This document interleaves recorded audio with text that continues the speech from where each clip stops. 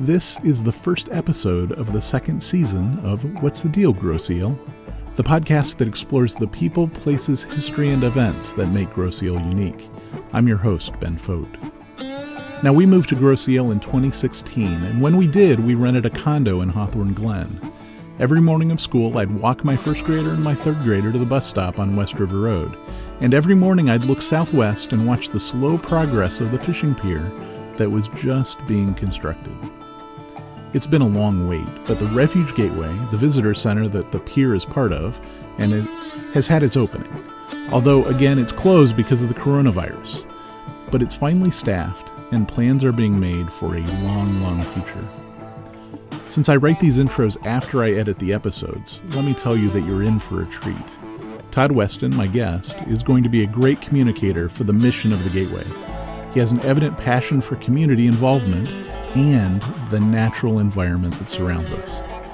Take a listen. So Todd Weston is a park ranger and volunteer coordinator for the Detroit River International Wildlife Refuge. Thank you for joining me today, Todd. My pleasure. Thank you for having me. How great is it that the Refuge Gateway is open, and it's been such a long process to open it up? The building is and unfortunately closed again because of COVID. Actually, we managed to be open for a month from July 8th to August 8th. We were, of all of the trials and tribulations we've had in this building, the fact that when we did finally have the ability to open the door to the public, that it coincided on John D. Dingell's birthday was very special and never intended. And that is something that, even though there have been many problems, that was a very special thing that we were able to do to celebrate him and his legacy through opening the doors. Unfortunately, due to what is occurring in the nation, we did have to close the doors again on August 8th. We're continuing to do programming as best we can. We'll have new programs available for the public outdoors. And it's not over. We're going to reopen hopefully as soon as we can. We have kind of this, if it's been a week, 2 weeks, and the numbers have been going well, we'll pop the doors back open, but we don't want to have the waffling back and forth of we're open for a week, we close for a week, we're open. So time will tell. Absolutely. Yeah. And for the listeners, we're recording in August, and so it could change. You know, it's going to be like anything in these COVID times. It could be by the time we publish, it'll be back open for a bit, but that's a good explanation of where we're at currently. Yeah. But despite the building not being open, the area is open, so we can go there and we can use all the facilities there, right? Absolutely. And more facilities are showing up every day. Literally, while we record this, concrete pads are being poured for picnic tables around our 700-foot fishing pier. So families who are coming out now to enjoy the fishing pier will also have a little spot where they can stop, have a nice picnic if they choose to, and just kind of add to the experience as well. The kayak launch that is by the fishing pier sees constant usage. It is an astonishing just truth that we did not advertise this kayak launch, and the community of paddlers is so strong in our area that I wish we had a second one, because it would get just as much use. And so that's just exciting that we have 3 miles of trails, 700 feet of fishing opportunities, and a kayak launch that are always available if the sun is up. We're open sunrise to sunset. It changes throughout the year. We're out there changing it to make sure it's daylight savings time and everything like that. So as best we can, we are always open sunrise to sunset, so you can come out and enjoy the property. And something that I always worry about, probably because I've got kids, but that if you go out too late and you can't get all wrapped up before sunset, the gate, if I remember right, has a sensor so you can still get out. Absolutely. Yeah, no, so we are are not trapped interested inside in trapping people. Yes, that is not our primary goal. We just ask that you do your best, but we all run out of time. Some days we're out on the trail and we forget. We're loving that everyone is coming out so often. And if you happen to get a little behind on your day, that's okay. We're just doing it for safety of everything. We do have some people that come in after dark, and it's not the best. And so we'd ask, if you are leaving, if any car is trying to get in, that you wait until the gate shuts behind you completely and see that no car has snuck in after you have left. It's just a community effort to keep this place as clean and as nice as possible. And we really appreciate everyone who loves to come out here. Let's see. So how big is the property? So how big is the whole? Well, we've talked about the general wildlife refuge before, mm-hmm. but so we're talking about Humbug Marsh is where the center is located, right? Sure. We have two refuge units right next to each other. The wildlife refuge here is split into multiple units, and we all combine to make the Detroit River International Wildlife Refuge. So the Refuge Gateway is 44 acres, and that is the site of the old Chrysler plant. So that would be where the Chrysler plant was, where the fishing pier is, and all of that is called the Refuge Gateway. And then Humbug Marsh, the land that was protected by a local effort, that is about 406.5 acres. We're very serious about exact acreage some days. So it's about 410 acres. And it's a beautiful woodland area to get to come in and explore. Two different trails cut through it. So we've got in total up and down the river about 6,400 acres. And then right across from Grosse Ile, you've got about 450 acres you can explore, as well as the small section, the Gibraltar Bay unit on Grosse Ile itself, which adds a few more acres in your very close local area.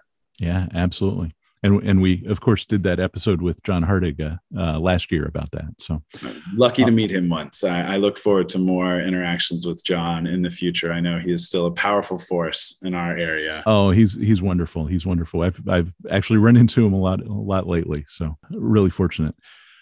So the center. Mm-hmm. So the center, we can't get into it today. Hopefully, by the time this comes, maybe we'll be open for a little bit.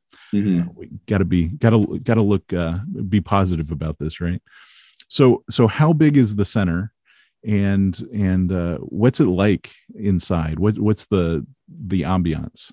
Yeah, it's about 12,000 square feet of building. We've got about a third of it dedicated to the public, where we have interactive displays about our local area, the local habitat, some of the wildlife you may see and experience. We have a whole display about mayflies, getting people to understand that it's okay. Wow. It's okay. They're there and it's good. It's a good thing. But we also have a lot of information about how to be a good steward of your environment as well. So it's not just, this is an animal. It's this is an amazing animal. How can you help protect it? How do you connect into the local area and not just be an observer, but be a steward as well? So the public space is a beautiful display area. We also have two different classrooms that we can teach out of, as well as have partners teach out of. With COVID, there's some limitations, but we are still working with people maybe to do boating safety classes through the local law enforcement offices, or a retired Coast Guard group called and wants a site to be able to do something. And we're happy. We're so happy to work with our partners in the area, because this building is meant to be used. And while it has had a long history and it's not getting the use today that we want it to have, it will have that use. And with our local people getting to know that even there's this opportunity to have a meeting space in your area, if you are a similar type of agency and you have a desire to connect to nature and to help people connect to nature in our area, we would love to talk to you. Because this is a public site, and we want it to be known as something the community can also use as a resource. It's not just public stuff. We also have our staff offices We have two different divisions of the U.S. Fish and Wildlife Service here. We have the National Wildlife Refuge System, which is who I belong to. We hold and protect land, and then some of it we invite people onto, just like here at Humbug Marsh. And then we also have our fisheries crew from the Alpena substation, and they do all of the different work in and around Western Lake Erie and the Detroit River. If you recall, recently there was a 100-year-old sturgeon caught, and that was our fisheries crew. As well, in our building on our staff side, we have 3 other organizations that have offices: the International Wildlife Refuge Alliance, and the Hawkwatch, and the Detroit River Western Lake Erie Cooperative Weed Management Team. Yeah, we need shorter names sometimes, but all of these people are not necessarily Fish and Wildlife employees, but they are employees in our local area that make a big impact on the positive things we can do. And without them, we would not be able to be as effective in our community. So, and especially with the weed management, that plays into trying to protect those spaces. So I'm sure you guys work cooperatively on so many things. Everyone is so great that's here. And it is different to have an office building that has more than just Fish and Wildlife Service inside of it, but it's a big part of our future. Partnerships are how we can accomplish our goals. And so it's a really special thing that we've planned in space for partners, and we hope it becomes a model for other refuges across the nation. I believe we are the only refuge whose Friends organization is housed within the building, that has an office for the executive director, for the nature store manager, and that we feel should be a precedent because it's just something powerful. Excellent. So last year, John Hardig told us a little bit of the history of the Detroit River International Wildlife Refuge, partly because he was instrumental in a lot of that history, and of course Gibraltar Bay and its lineage. But how did these gateway facilities come about? What's the history of this? Was this planned from the very beginning, or is this something that was added along the way? I think no matter what, when you have the ability to open a new site like this and you can bring the public in, you always want to dream big. You always want the buildings, you always want everything, and it takes time.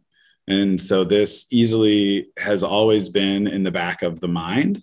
But as we moved forward and we grew and became and acquired more land, it became very noticeable. And then when we started the really large push in the Fish and Wildlife Service for urban wildlife, there was no longer an option to not have a visitor center. When we were formerly stationed at the EPA building on Grosse Ile, doing programming was more complicated because we had to drive out. We had to meet the kids at the gate. We had to walk them in when it was still an active construction site.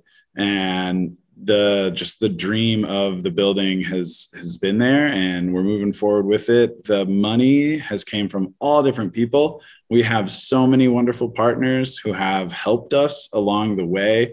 The federal government has done some of it, but the states and the privates and just so many people have combined together to make this possible. I don't have the best, when was the very first note on I'm going to build a building, but we're so happy to be here. And especially the fishing pier, it's such a big part of our community. It's been open the longest out of all of our different facilities here. And that really is a truly powerful partnership agreement that has came together through Wayne County Parks. And there's so many other people who've helped push this idea and the goal of having this for the public here.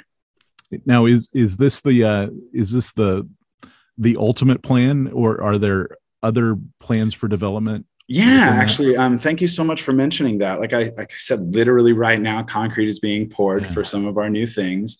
The next big thing we absolutely will have is a kids' play facility and a pavilion, also by the fishing pier. So there'll be one more thing. I think it's going to get started this year if everything goes perfectly. We will then also hopefully have an archery range installed to make it easier for our staff to be able to provide archery for the public. So it's going to be, we don't know how it's all going to work, where it's going to be, if it'll be fully open to the public or if it'll just be our use only or private groups use only. But it's just one more thing we're trying to add. We're working on finding ways to get more interns here from across the country. I know myself personally, as I traveled the nation as a youth doing things like this, you don't have housing. And so when we can finally be able to provide housing, we'll be able to have people from all over the country come and experience and learn and enjoy this area. So we're not only looking to how to continue on a very local scale, but also continue to be able to pull in people from across the country to see how great this area is. Now, one of the things that I realize, big projects like this, when you're inviting the public in, you want them to have a certain takeaway. When they come in, what is the big takeaway? What do you want people to experience, to go away and maybe come back with when they experience the Refuge Gateway? We want people to feel comfortable and believe that they can be a naturalist.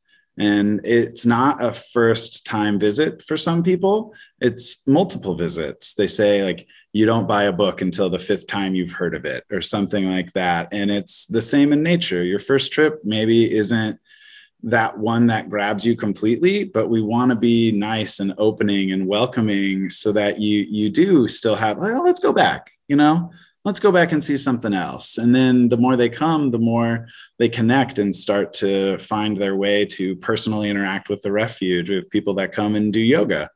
And it's a beautiful thing because it's a place you can be. It's public, it's free to access. And when local individuals kind of find their own path for enjoyment in the refuge, I find that really, really special. So I hope you walk out a little more relaxed and a little more connected to nature, or at least a little more appreciative of the local area and the amazing resources that we have.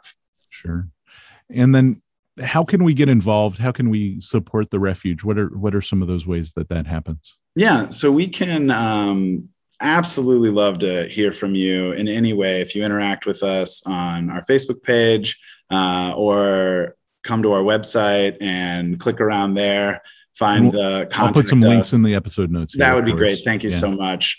We love volunteers. We absolutely love being able to create a network of people in the area to both have them enjoy each other's company, but then also be able to come in and be a part. So if you're interested at all in volunteering, that's one really good way. And there's so many different opportunities to volunteer here. If you love to drive a lawnmower, we've got that. If you want to count birds flying in the sky overhead, and we've got that too.